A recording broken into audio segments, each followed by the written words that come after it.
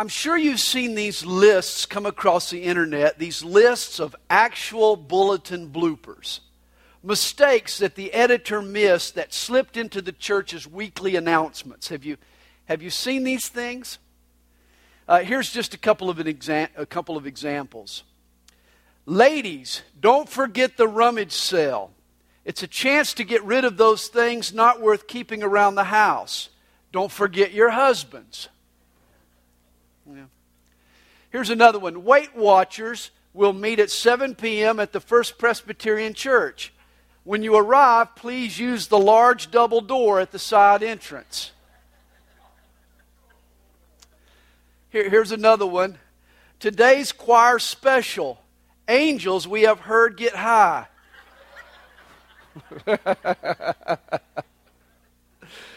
Well, here's one for you. The pastor will preach his farewell message, after which the choir will sing, "Break forth into joy." Well, in John chapters 13 through 17, Jesus delivers his farewell message to his disciples. But rather than break forth into joy, they become deeply disturbed. They get confused and perplexed and troubled. In this one night, Jesus has turned their notions of greatness topsy-turvy. He's talked of his departure. He says Judas is a traitor, and he claims Peter will deny him. In chapters 13 through 14, 4 different disciples, Peter, Thomas, Philip, and Jude, are so disturbed that they have questions for Jesus.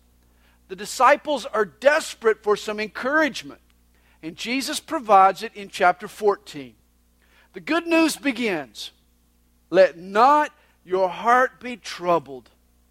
You believe in God, believe also in me. In my Father's house are many mansions. If it were not so, I would have told you. Here Jesus brings them good news. He turns their eyes toward heaven. You know, the Greek word translated mansions, or mone, means rooms. Just rooms. It's from the root meno, which means to stay. So it could be translated staying places or dwelling places. Mone is simply a place to stay. I want to kind of clear up a misconception for you tonight. You know, we think of our mansions in heaven. Well, what do we think of when that comes to mind? When I think of a mansion, I envision the Biltmore House in Asheville, or the Hearst Castle out in California, or the penthouse suite in the Trump Tower in New York. At the very least, you know, an estate house in some elite neighborhood. But Jesus doesn't promise us something off of MTV Cribs. You know, a swimming pool and a home theater and an indoor gym aren't standard amenities in heaven. No, when Jesus promised us a mansion, He was promising us something much more special than a luxurious and in a large-scale house. He was saying we would always have a place to stay. That's what it means to have a mansion in heaven. We have a staying place. We're going to get to stay with God. There's a room in God's house just for you, and that excites me. Robert Frost once defined home as a place where no matter where you've been, when you arrive, they have to take you in. Home is a good place.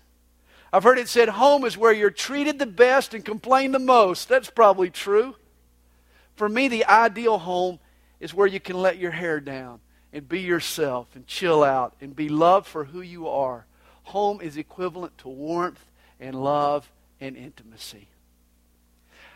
Quite frankly, I think it would be more like hell than heaven for God to stick me all by myself in some huge, cavernous, stately mausoleum. Especially if part of my responsibilities was to mow the 40 acres that went with it. Oh my, that's not my idea of heaven. You know, there's an old maxim, home is a man's castle, but an actual castle might be a hassle. John Payne, though, once put, amid pleasures and palaces, though we may roam, be it ever so humble, there's no place like home. It's incredible. We have a home, and our home is a room in God's house. You know, built into the outside walls of the Second Temple, there were 38 chambers. These were the dwelling place for the priests and for the Levites. At times, they were allowed to stay right there in the house of God. In fact, in the Middle East, even today, children, when they marry and have families, it's their custom to still stay in the father's house, to still have a room in his tent. And this is the imagery that Jesus is conjuring up for us. When he says we have a mansion, he's not talking some spacious, custom-built estate. He's talking about intimacy and fellowship. When we get to heaven, we get to move in with the Father. We get to move in with our God. In heaven, we'll live in God's house. We'll eat at God's table. Hey, we'll hang with God. We'll chill in the Father's crib. I like that. On earth, Jesus was a carpenter, perhaps the kind that built homes. It's interesting that in heaven, he's also involved in the same trade. He's preparing for you and me a place for all eternity under the Father's roof. I get excited about that. Today, Jesus is in heaven, and he's working hard for us a place to stay. He says, I go to prepare a place for you. And if I go and prepare a place for you, I will come again and receive you to myself, that where I am, there you may be also. Jesus promises to come again and receive us as well. You know, you think about this earth, how beautiful it is. And it was created by Jesus in just 6 days. He's been working on our home in heaven for the last 2,000 years. Can you imagine how beautiful and how exquisite and how wonderful it's truly going to be? In the spring of 1942, General Douglas MacArthur was commanded by President Roosevelt to withdraw from the Philippine Islands. A Japanese takeover seemed imminent. But before MacArthur left for Australia, he promised the Filipinos, I will return. MacArthur was criticized by many Americans for egotistically phrasing his promise in the first person. I will return. But that's not how the Filipinos took it. They trusted in the general's promise. In fact, it boosted their morale throughout the enemy's occupation. They knew MacArthur was a man of his word and that he wouldn't break a promise. And likewise, when Jesus left this earth, he made us a personal and powerful promise. He said, I will come again. And that promise has been boosting believers' morale for the last 2,000 years. For like the Filipinos in World War II, we also are living behind enemy lines. And Jesus has made a personal promise to us that he's going to come back. He's going to come again. That promise should keep us from losing heart. I like this line from an old hymn. It goes, who could mind the journey when the road leads home? You know, when the road of life gets rough, when you run into some potholes and some roadblocks, just remember where the road leads. We're headed home, guys. Jesus has made us a promise, and he doesn't go back on his word. And for your information, on October the 20th, 1944, MacArthur did return. He defeated the Japanese and he liberated the Philippines. And likewise, one day soon, Jesus the Christ will return to planet Earth to liberate us from sin and Satan and death. Well, verse 4 tells us, Jesus says, and where I go, you know, and the way you know. But Thomas said to him, Lord, we do not know where you are going, and how can we know the way? Now, Thomas is basically asking for a roadmap here. He says, I want my GPS. I need to plot these coordinates here. He's thinking of a local destination. Heaven, though, is out of this world. And Jesus answers him and says, I am the way, the truth, and the life. And here's a basic tenet of Christianity. Christianity is not a philosophical system, or a code of ethics, or even a set of doctrines. Christianity is a person. You see, you don't become a Christian by following Jesus' teachings, per se. You become a Christian by following Jesus himself. Jesus doesn't just show us the way, he is the way. Jesus doesn't just speak the truth, He is the truth. Jesus doesn't just give us life, He is the life. He is the way, the truth, and the life. God's way is revealed. God's truth is received. God's life is released when we come to Jesus. He is the way that keeps us going. He is the truth that keeps us knowing. He is the life that keeps us growing. Hey, all we need is in Jesus. And notice too, Jesus is not a way or a truth or a life. He is the way and the truth and the life. He's not one of many roads that lead to God. He is the only road. And He puts it plainly, no one comes to the Father except through me. But you argue, Sandy, that sounds pretty narrow-minded to me. And you're exactly right. It is very narrow. Jesus said, narrow is the way. You think, how can Jesus make such an exclusive claim? Hey, by the way, have you noticed how open-minded the IRS happens to be? Have you noticed this? As a matter of fact, this year I'm thinking about just estimating my income. I'm not even going to look at the W-2s and all. I figure a few $1,000s here, up or down, no big deal. When it comes to dependents, I've decided this year I'm going to round off to the nearest 10. And when I actually figure my tax, I'm not even going to look at the tables. I'm just going to kind of, put down what seems fair to me. If you're an IRS agent now, please, I'm just joking. Everybody knows the IRS doesn't budge. It has its rules. It's black or white. It's right or wrong. I like what the heavyweight boxing champ Joe Louis once said. Somebody asked him, he said, who hit you the hardest during your ring career? And Louis replied, Uncle Sam. Yeah. My point is that there are lots of issues in life, lots of issues, like the tax code, for just one, that are not open to interpretation. They're not open to negotiation. They are very, very narrow. And the door to heaven is one of these issues. It's either or. It's heaven or hell. It's sin or salvation. It's Jesus or judgment. It's either right or left out. One of the two. In John 6, verse 38, Jesus said, I have come down from heaven. Catch this. Jesus is the only person who can truthfully make that claim, that Jesus came down from heaven. When you were born, you didn't come from anywhere. You kind of came from your mom and dad, I guess, but you started in your mother's womb. That's where you started. That's where you originated. You didn't come down from heaven. Jesus is the only person who came down from heaven. That means He's the only person who knows the directions. A lot of people claim to know the way to heaven. Some say they've even been transported there. But only Jesus was sent from heaven. Heaven is Jesus' hometown. Now, who are you going to trust to figure out how to get there? I'm going to trust the guy who came from there. I'm going to trust the guy who should know the route back home. And there's only one person who qualifies. That's Jesus. Verse 7 tells us, if you had known me, you would have known my Father also. And from now on, you know Him and have seen Him. Philip said to Him, Lord, show us the Father, and it is sufficient for us. And here's the longing of every human heart, whether conscious of it or not. Show us the Father. This is what every person longs for. Show me God. Show me the God who created me. No one is satisfied until they know the God who made them.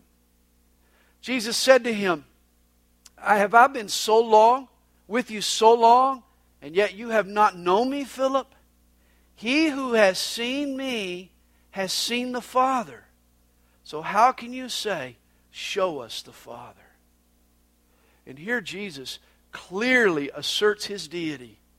Jesus was God incarnate, or God in human skin. Those separate persons, the three members of the Godhead, are of one substance. To see Jesus was in essence to see the Father, for both Father and Son are fully God. Philip had walked with God down the grassy paths of the Galilee and across the dirt roads of Judea. He had walked with God for 3.5 years, and yet sadly, it had never dawned on him. Verse 10, do you not believe that I am in the Father and the Father in me? The words that I speak to you, I do not speak on my own authority, but the Father who dwells in me does the works. Believe me that I am in the Father and the Father in me, or else believe me for the sake of the works themselves. Both His words and His works testified that Jesus was God. He says, most assuredly I say to you, he who believes in me, the works that I do, he will do also. And greater works than these he will do, because I go to my Father. Now one of the reasons the disciples were so depressed over all this talk of Jesus' departure is they interpreted it as a setback for their movement. Think about it. Lazarus' resurrection, Jesus' triumphant entry into Jerusalem. These events had sparked interest. Momentum was building. And now Jesus is leaving? He's just going to depart and walk away from it? I mean, this is like loading the bases for Chipper Jones. And yet, instead of walking to the batter's box, Chipper decides there's something else he needs to do. He's got another appointment, and he walks out of the dugout. I mean, why would Jesus leave now? In fact, how could they continue without Him? Jesus just said, believe me for the sake of the works. His miracles had been impressive. The disciples had witnessed wonder after wonder. And yet now Jesus is predicting that they'll perform greater miracles? How can this be? But when the Holy Spirit is poured out, everything changes. In fact, you read the book of Acts, and this is exactly what happens, doesn't it? In terms of quantity, these 12 disciples scattered around the world, powered by the Holy Spirit, will accomplish more works than this one man fixed in Israel did. A church empowered by the Spirit had a greater scope and a greater quantity and a more miraculous impact across a larger area of the world. And here's the promise, verse 13. And whatever you ask in my name, that I will do, that the Father may be glorified in the Son. For if you ask anything in my name, I will do it. And the key phrase here governing our prayers is in my name. In biblical times, remember, a person's name characterized their nature. And so to pray in Jesus' name was to pray in accordance with His desires. It was to pray in harmony with His will and His nature. It was to synchronize with God's desires. Also pay attention here to the Father's concern. He wants to glorify the Son. And thus the prayer God answers is the one that accomplishes His goal. That only makes sense. Does the aim of my prayer glorify Jesus? If it does, the Father will answer it. You know, prayer is our opportunity to be creative in terms of the means and the methods and the whats and the how. But all prayer has the same objective, the same why. To glorify the Son. That's the purpose of prayer. But Jesus says in verse 15, if you love me, keep my commandments. And remember from this morning, it's not enough to love someone in ways that are convenient for you. True love will love that other person in the way they want and need to be loved. And this is why Jesus states, if you love me, here's how I want to be loved. Keep my commandments. And I will pray the Father, and He will give you another helper that He may abide with you forever. Now in sports, there are players who specialize in coming off the bench. In basketball, there's the guy known as the sixth man. In football, it's the nickelback. In baseball, it's the pinch hitter or the relief pitcher. These guys make a living at being substitutes. They're the super subs, you might call them. And here's why Jesus' departure is not going to be a setback. For a supernatural sub is going to take His place. You see, Jesus was a man with a lifespan. But the Holy Spirit could take His place and abide with the disciples forever. Everywhere and for all times. Notice the word translated helper. It's the Greek word parakletos, which means to come alongside to assist. In Greek courts, the parakletos was an attorney appointed to take over and head up the case of a client. The Holy Spirit is our court-appointed attorney. As Jesus is our advocate with the Father, the Spirit has also been sent to assist in our representation.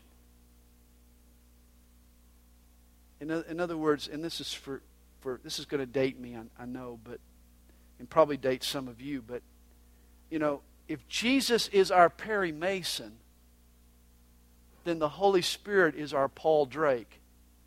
You get it? Perry Mason and Paul Drake? Yeah. Yeah, Sandy, you're really old. I know. Anyway. Here's my best illustration. Here's a better illustration of the Holy Spirit right here. He's the White House Secret Service agent. Have you noticed this? That everywhere the president goes, he's surrounded by these bodyguards. These are the guys that are willing to take a bullet for the commander-in-chief. If I looked at you through spiritual eyes, I would see you, but then right next to you, I would see this guy wearing black glasses, sunglasses, and this dark suit, and he's got this little earpiece. And if you look real careful, he's packing. That's the Holy Spirit. He's your bodyguard. He's your helper. He comes alongside of you to assist you. Notice too, Jesus calls the Holy Spirit another helper. The word translated another means another of the same kind. In other words, the Holy Spirit took up where Jesus left off. He was of the same kind of Jesus. He had the same goals, and he had the same methods, and the same tactics, and the same heart, and the same nature as Jesus. When the Holy Spirit took over, no one had to put up one of those under new management signs. Nothing really changed. You see, God intended for His disciples to have the same relationship with the Holy Spirit that they had had with Jesus.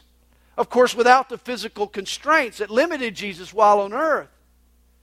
And of course, this would require the disciples to pray and to have faith and to live spiritually oriented lives rather than physically oriented lives. Because obviously they weren't going to be able to camp with Him and touch Him and speak to Him audibly. They were going to have to relate to Him spiritually and through faith and through prayer. But in God's mind, nothing was supposed to change. Because those modes of communication are just as real as physical contact for those that are spiritually attuned. There's no doubt the 12 disciples were going to miss Jesus.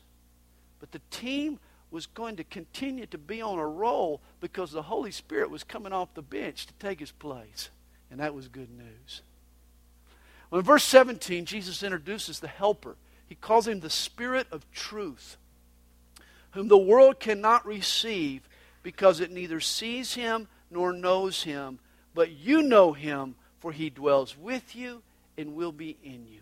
You see, the Holy Spirit is with you prior to your conversion.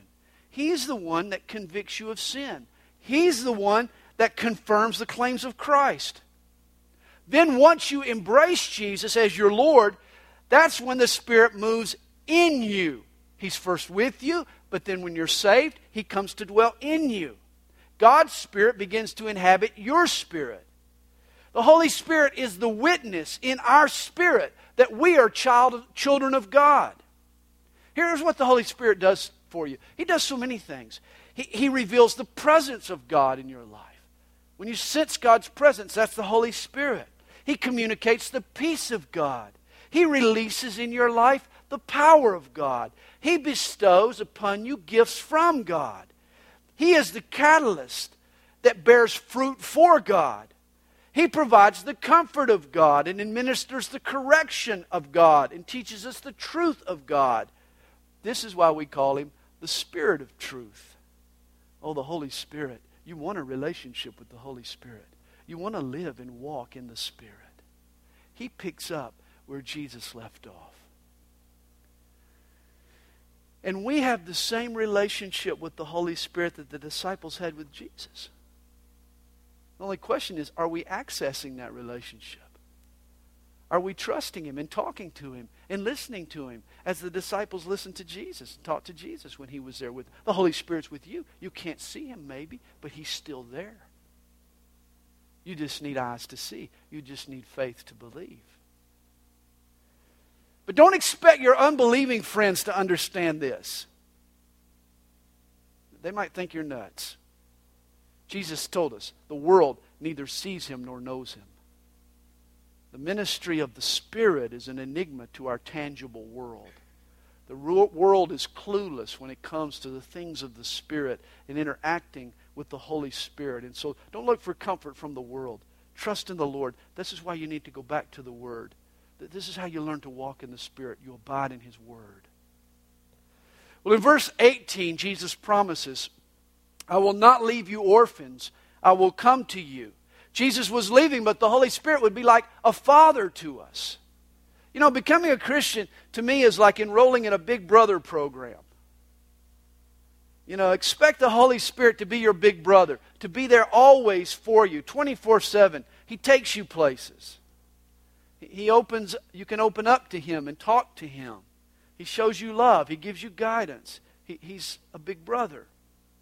Jesus says in verse 19, a little while longer and the world will see me no more, but you will see me because I live, you will live also. At that day you will know that I am in my Father and you in me and I in you. You know, in Spanish you can part company and you can say adios, which means goodbye. Or you can say hasta la vista. And that means see you later. Well, this isn't an adios, Jesus is saying. This is an hasta la vista. He's not saying goodbye to him. He's saying, I'm going to see you a little later. He who has my commandments and keeps them, it is he who loves me. And he who loves me will be loved by my Father, and I will love him and manifest myself to him. Notice the connection here between obedience and revelation. Jesus reveals His will to those who are inclined to do it. Makes sense. Well, verse 22, Judas, now not the Iscariot Judas, but the other Judas, Matthew 10 verse 3 also calls him Thaddeus. This Judas said to Him, Lord, how is it that you will manifest yourself to us and not to the world? You see, the Jews expected the Messiah to be a global leader, to be someone who would sort of gain a worldwide audience. And this Judas, he's a thinking man.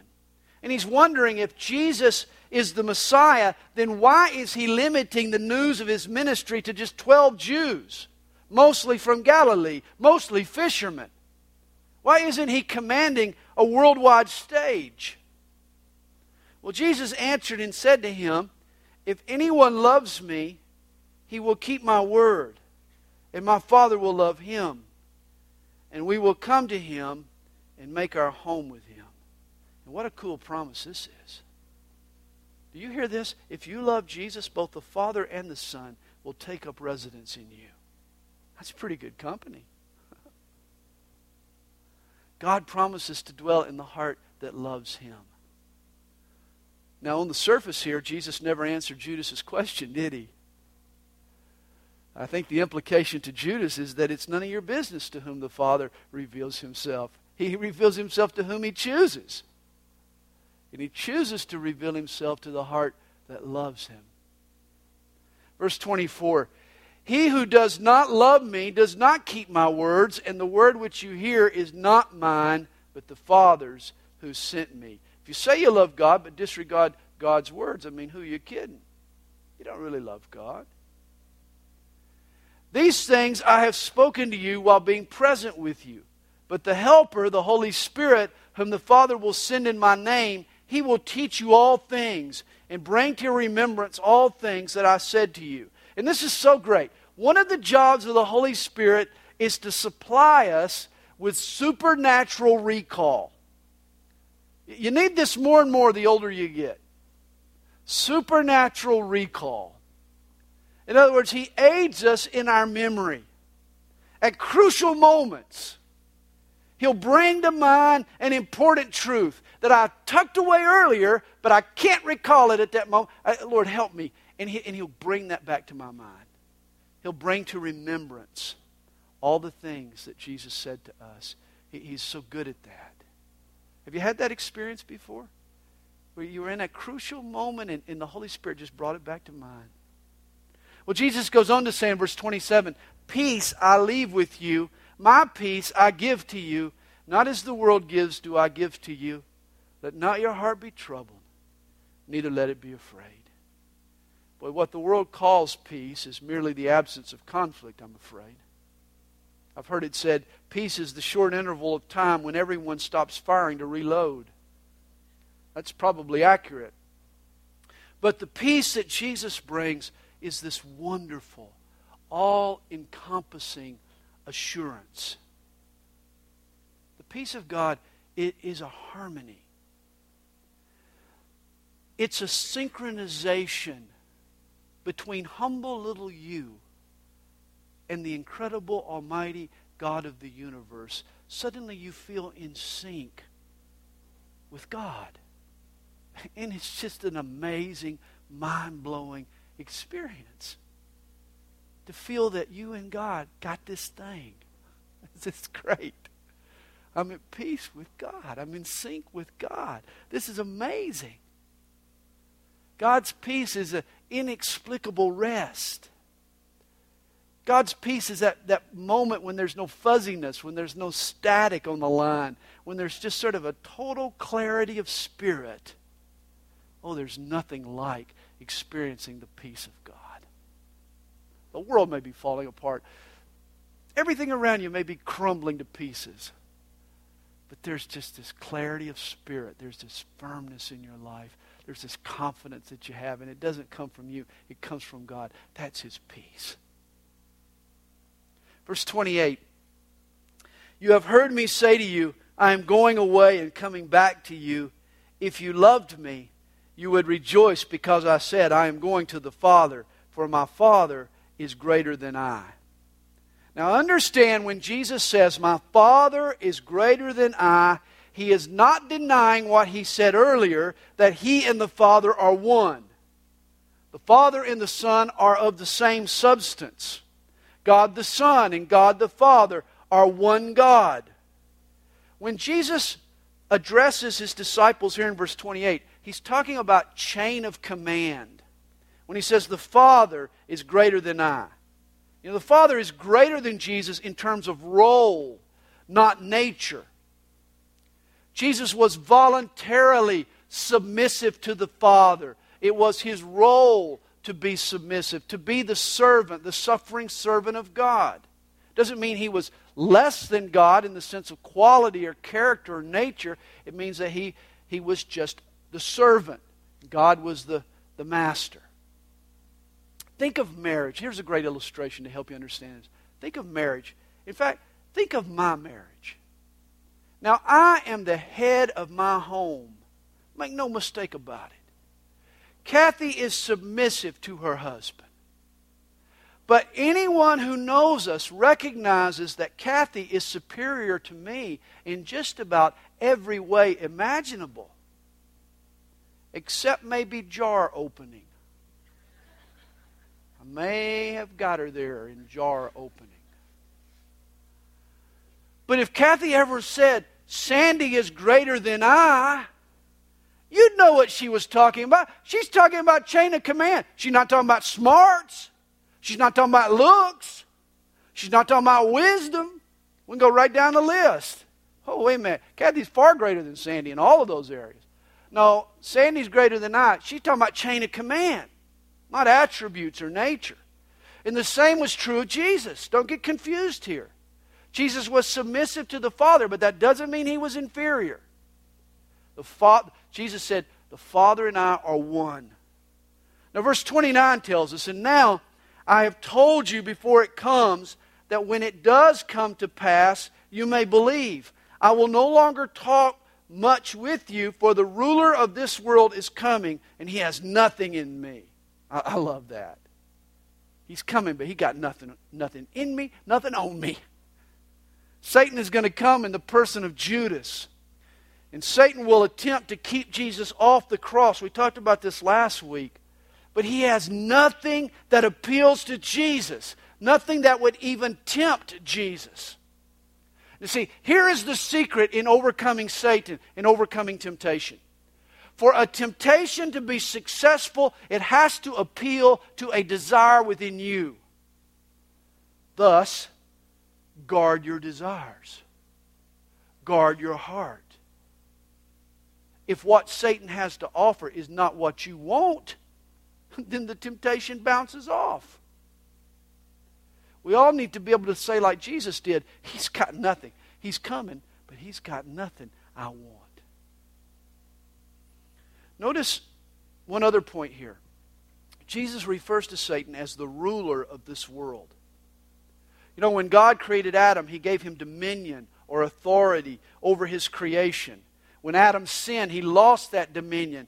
It fell into the hands of Satan. And Satan has usurped that authority ever since. Today the world is still under the sway of Satan.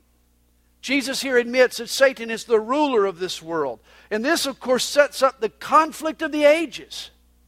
Satan, the ruler of this world, is going at it with Jesus, the ruler of the kingdom of God. We know who will win in the end. Verse 31, but that the world may know that I love the Father, and as the Father gave me commandment, so I do. Arise, let us go from here. Which ends this conversation in the upper room.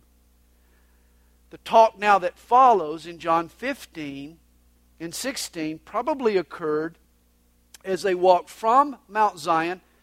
If you start over in the left-hand part of the picture and go all the way to the right, this is the direction that they walked. In the top left down to the lower right. They go from the top of Mount Zion, where the upper room happened to be located and situated. They then go down Mount Zion. They then cross the Kidron Valley. And then they kind of go by the Temple Mount. And then they go up to the Mount of Olives. And there they find the Garden of Gethsemane. And what occurs now, the teaching in John chapter 15 and 16 occurred as they were making that walk to the Garden of Gethsemane. And it's interesting. All along that path, guess what they were passing? They were passing these vineyards. There were little vineyards planted all over as they were walking that path. And those vineyards become the background for John chapter 15. One of Jesus' most vital teachings. I like to call it, heard it through the grapevine. You know, vineyards dotted the landscape all over Israel at the time of Jesus. In addition, not far from where he was walking, on the doors of Herod's temple were engraved a pair of golden vines. Old Testament passages like Isaiah 5 and Psalm 80 and Jeremiah 2 and Ezekiel 19 and Hosea 10, all throughout the Old Testament, Israel was symbolized as the vine of God. Israel was to be God's vineyard. God expected fruits of righteousness from His people. And yet, sadly, in the case of Israel, this fruitfulness never materialized. Israel became a barren vine that God promised to punish by uprooting from His vineyard. This is why Jesus, remember, cursed the fig tree just a day or two earlier. It too was a symbol for Israel. He cursed the fig tree because Judaism was on the way out. Spiritually, it was a dead religion.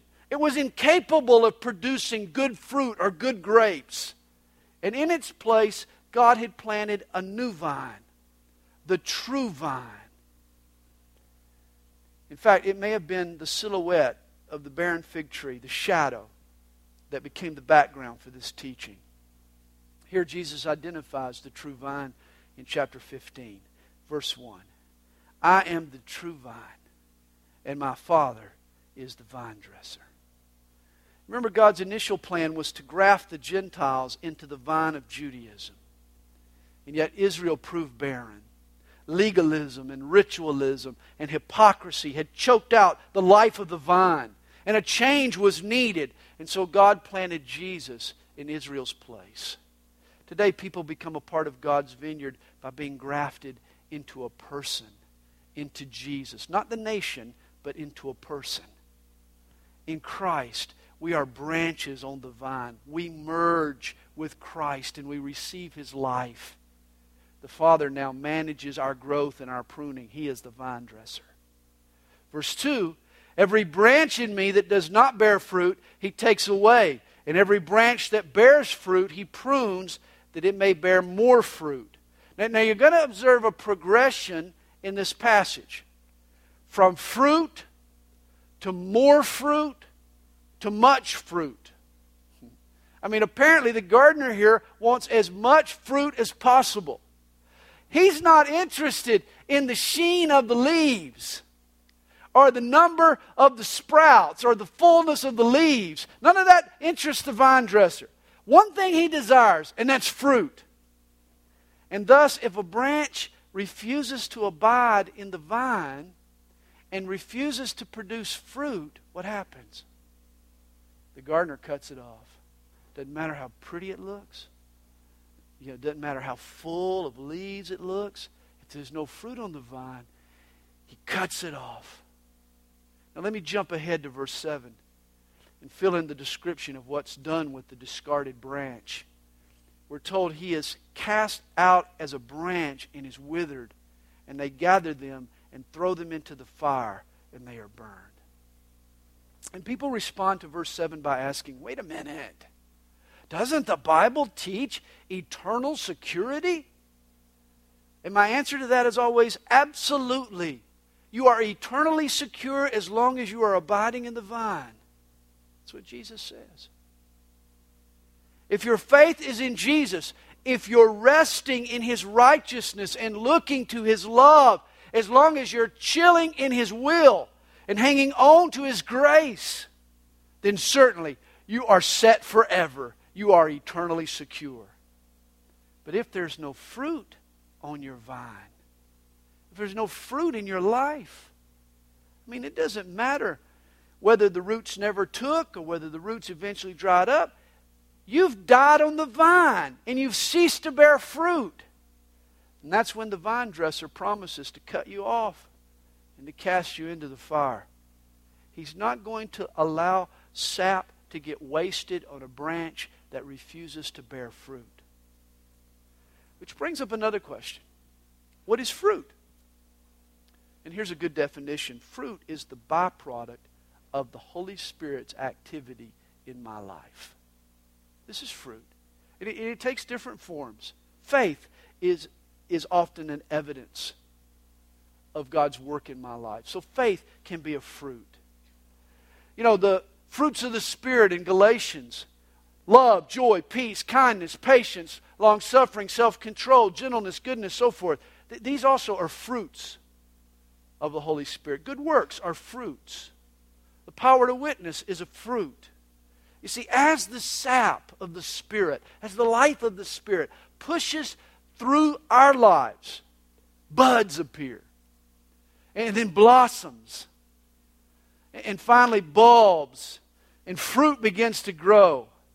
The Holy Spirit pushes His power and His influence through our lives, and it produces righteousness. It produces fruit in a smorgasbord of ways. You know, it's interesting that grapes reach their maximum size a month or two before the harvest. They look ready at that point, but they're not. Oh, they have their size, but there's some things that are missing. And it's in the last few months that the sugar pushes up into the globe of the fruit. And it's the patience shown in that last month that allows the fruit to develop its sweetness and its softness. And these are the two characteristics of all spiritual fruit: sweetness and softness. In fact, you look through the Gospels, and when Jesus worked, whatever He did, He left behind the aftertaste of sweetness and softness, of kindness and of tenderness. These are also marks of the Holy Spirit's influence in our lives. Sweet and soft. And it occurs especially as we mature. Even in the latter months of our maturity, that's when we become most sweet and most soft. Now, for a vine to reach its maximum yield, long before the harvest, in the winter months, it has to be pruned. In other words, to get the sap directly to the fruit and not waste fueling the foliage instead of the fruit, the plant has to get pruned back. The dead wood, the excess greenery, all has to be lopped off. This pruning takes place in the wintertime, before the sap rises, at a time when the cold weather beats the sap down into the roots. That's when the vine dresser begins to cut back the branch. And boy, it must hurt. It looks painful. If the vineyard could talk, there would be awful screams and awful cries. It would sound like a funeral parlor during the pruning process. And when God prunes and disciplines us, at first it too can be a painful experience. We can draw the wrong conclusion. We can think God's trying to kill us. You know, our identity gets connected to old habits. Unnecessary busyness can become intoxicating and addictive in our lives. And so God has to prune us. He has to eliminate unnecessary preoccupations. He has to eliminate distractions. He has to narrow back down our focus so more of our energy goes to the bearing of real fruit. At times we get discouraged when we're being pruned. God, what are you doing? Why is this happening? Why am I getting cut back? Why am I being taken down to size? But remember, He only prunes where He sees fruit, because He wants more fruit. You know, the Rhine River Valley produces some of the best grapes and the most vintage wines in all the world. And during the winter, the valley is the coldest area in Germany. In fact, the valley becomes a wind tunnel that captures the cold northern air and channels it through the vineyards. And there's a saying in the Rhine Valley, the colder the better. The colder the winter weather, the tougher the skins on the grapes, and the softer and the sweeter the fruit. Remember that the next time God sends you through a harsh season, or God does a severe pruning in your life. Remember, there's one thing He's after. He's after more fruit. Now Jesus continues in verse 3.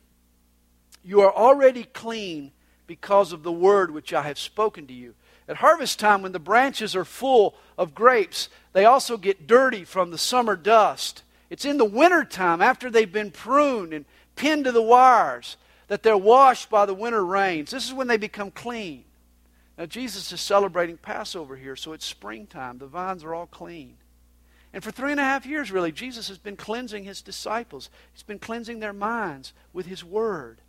Now His atoning sacrifice is about to cause new life to rise up in them and begin to bear fruit. It's springtime in their spiritual lives, you might say. It's springtime for the church. Now all they need to do is to abide in the vine. And the sap of the Holy Spirit will rise up within them, and spiritual fruit will begin to bud and blossom. Jesus tells them that. Abide in me, and I in you. As the branch cannot bear fruit of itself unless it abides in the vine, neither can you unless you abide in me. This word abide, it means to rest, to relax, to just chill. As the branch, has all the branch has to do to bear fruit is to trust in its connection to the vine. Did you hear that? All the branch does is relies on its graft, its connection to the vine. It's the vine that supplies the life. The same is true in our relationship with God. So often we think we've got to strain. We've got to make it happen. No, we don't. It's only Jesus. Jesus supplies the life. All we have to do is trust in the connection so that the life can flow. I'll give you an illustration. It's like when I'm out playing golf. And I try to I'm playing with James.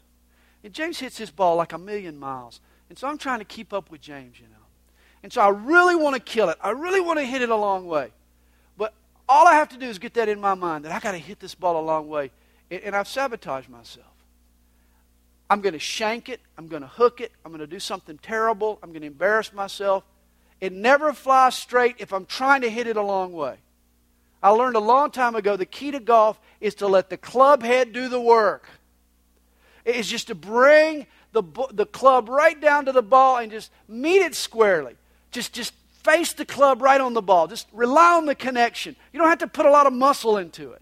You don't have to put a lot of extra energy into it. Just let the ball meet the club and rely on that connection, and it'll fly. And this is great advice for the Christian life. Hey, just meet the Savior. That's all you got to do. Just keep meeting Him day in and day out. Just stay attached. Don't overswing and try too hard in your own efforts. Don't underswing and let your faith become weak and atrophied. Just meet the Savior on a daily basis and let the Spirit do the work. Let the Spirit supply the power.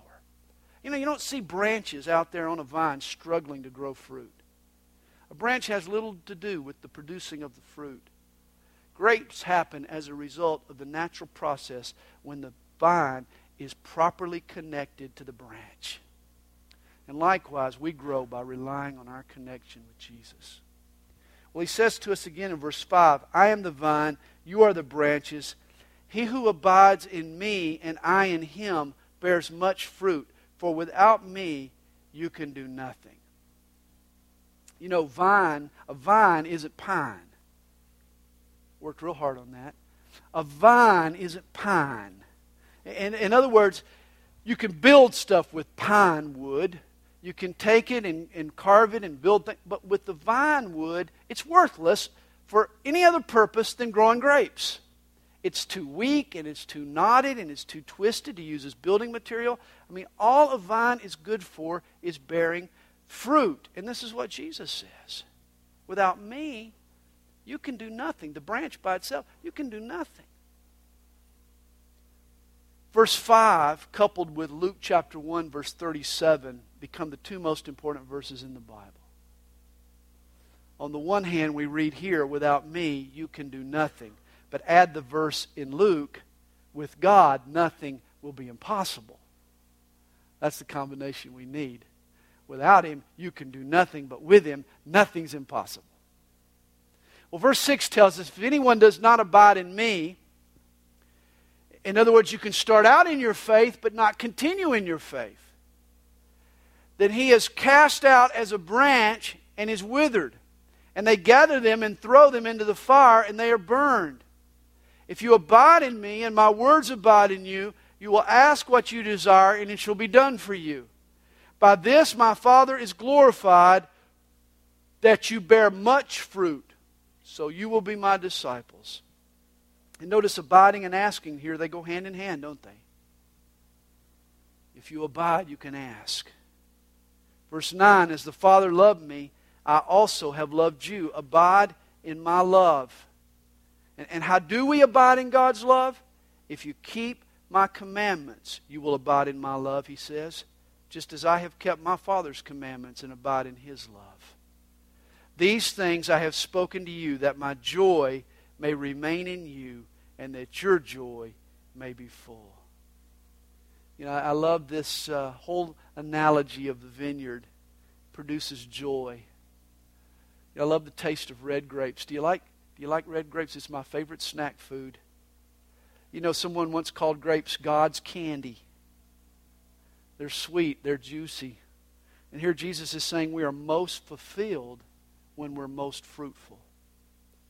Verse 12, this is my commandment, that you love one another as I have loved you. Greater love has no one than this, than to lay down one's life for his friends. Jesus is going to prove this the very next day on the cross. He says, you are my friends if you do whatever I command you. Verse 15, no longer do I call you servants, for a servant does not know what his master is doing. But I have called you friends, for all things that I heard from my Father I have made known to you. You see, servants are hired hands. They're just sort of hourly employees. They have no stake in the business. They're given a job to do, and when it's done, they just go home. They're not told any more than they need to know. But a friend was different. He's treated differently. He's made a co-owner. The owner confides in him. He has responsibilities for the success in the company. He's trusted. And here Jesus promotes His men from hourly workers to co-owners. From here on, Jesus is going to lean on His men. And they're going to enjoy an intimacy with Jesus. Verse 16, You did not choose me, but I chose you. Typically in those days, Jews chose their own rabbi. They would go out and choose their rabbi. But Jesus tells His disciples, no, I'm the one that chose you. You didn't choose me. And He tells them why. I chose you and appointed you that you should go and bear fruit, and that your fruit should remain, that whatever you ask the Father in my name, He may give you. These things I command you, that you love one another. If the world hates you, you know that it hated me before it hated you. Often we act surprised when we're persecuted. But why? The world didn't pat Jesus on the back, so why would we expect any better treatment ourselves? Verse 19, if you are of the world would love its own. Yet because you are not of the world, but I chose you out of the world, therefore the world hates you. This word world, it has some different meanings in Scripture. It can refer to just the earth, the terra firma, the dirt we stand on. It can refer to humanity. We are the world. We're talking about all of humanity, all of people. Or like here, it denotes a culture. And in this case, a rebellious and ungodly spirit. The spirit of the age. In some ways, worldliness is ungodliness. They're synonyms. And the world can show up in your business or at the ball field or in your home. The world can even show up at church. You can run into the world at church, sadly. And here we're told the world loves its own. It hates to be opposed or corrected by righteous people. And thus the world grows fangs. And if you go against the world is going to lash out at you, just as it lashed out at Jesus. He says, remember the word that I said to you, a servant is not greater than his master. If they persecuted me, they will also persecute you. If they kept my word, they will keep yours also. Like master, like servant. If you follow Jesus, expect the world to treat you just like it treated Jesus. But all these things they will do to you for my name's sake, because they do not know Him who sent me. Throughout history, the church has always considered it an honor to be persecuted for His name's sake. When you're persecuted, do you consider it an honor? Happy are you when you're persecuted for Jesus' sake? When Baptist pastor Obadiah Holmes broke ranks with the State Church of England and held a prayer meeting in his home, he was ordered by the governor to be flogged. He was beaten so severely, the only way he could lie down was on his elbows and on his knees. And yet when the last lash ripped across his flesh, he shouted out, "Gentlemen, you have whipped me with roses." Ladies, you know how you feel when you get roses. It's an honor. It's a privilege.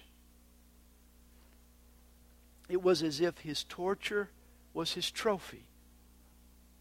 He received it all as an honor. I hope that when you're persecuted for His name's sake, you too consider it an honor. Well, if I had not come and spoken to them, they would have no sin. But now they have no excuse for their sin. He who hates me hates my Father also. Despise and reject Jesus, and you hate the God of heaven. Don't tell me otherwise. Jesus said it. If I had not done among them the works which no one else did, they would have no sin. But now they have seen and also hated both me and my Father. But this happened that the word might be fulfilled, which is written in their law. And here he quotes from two Psalms, Psalm 35 verse 19 and 69 verse 4. They hated me without a cause.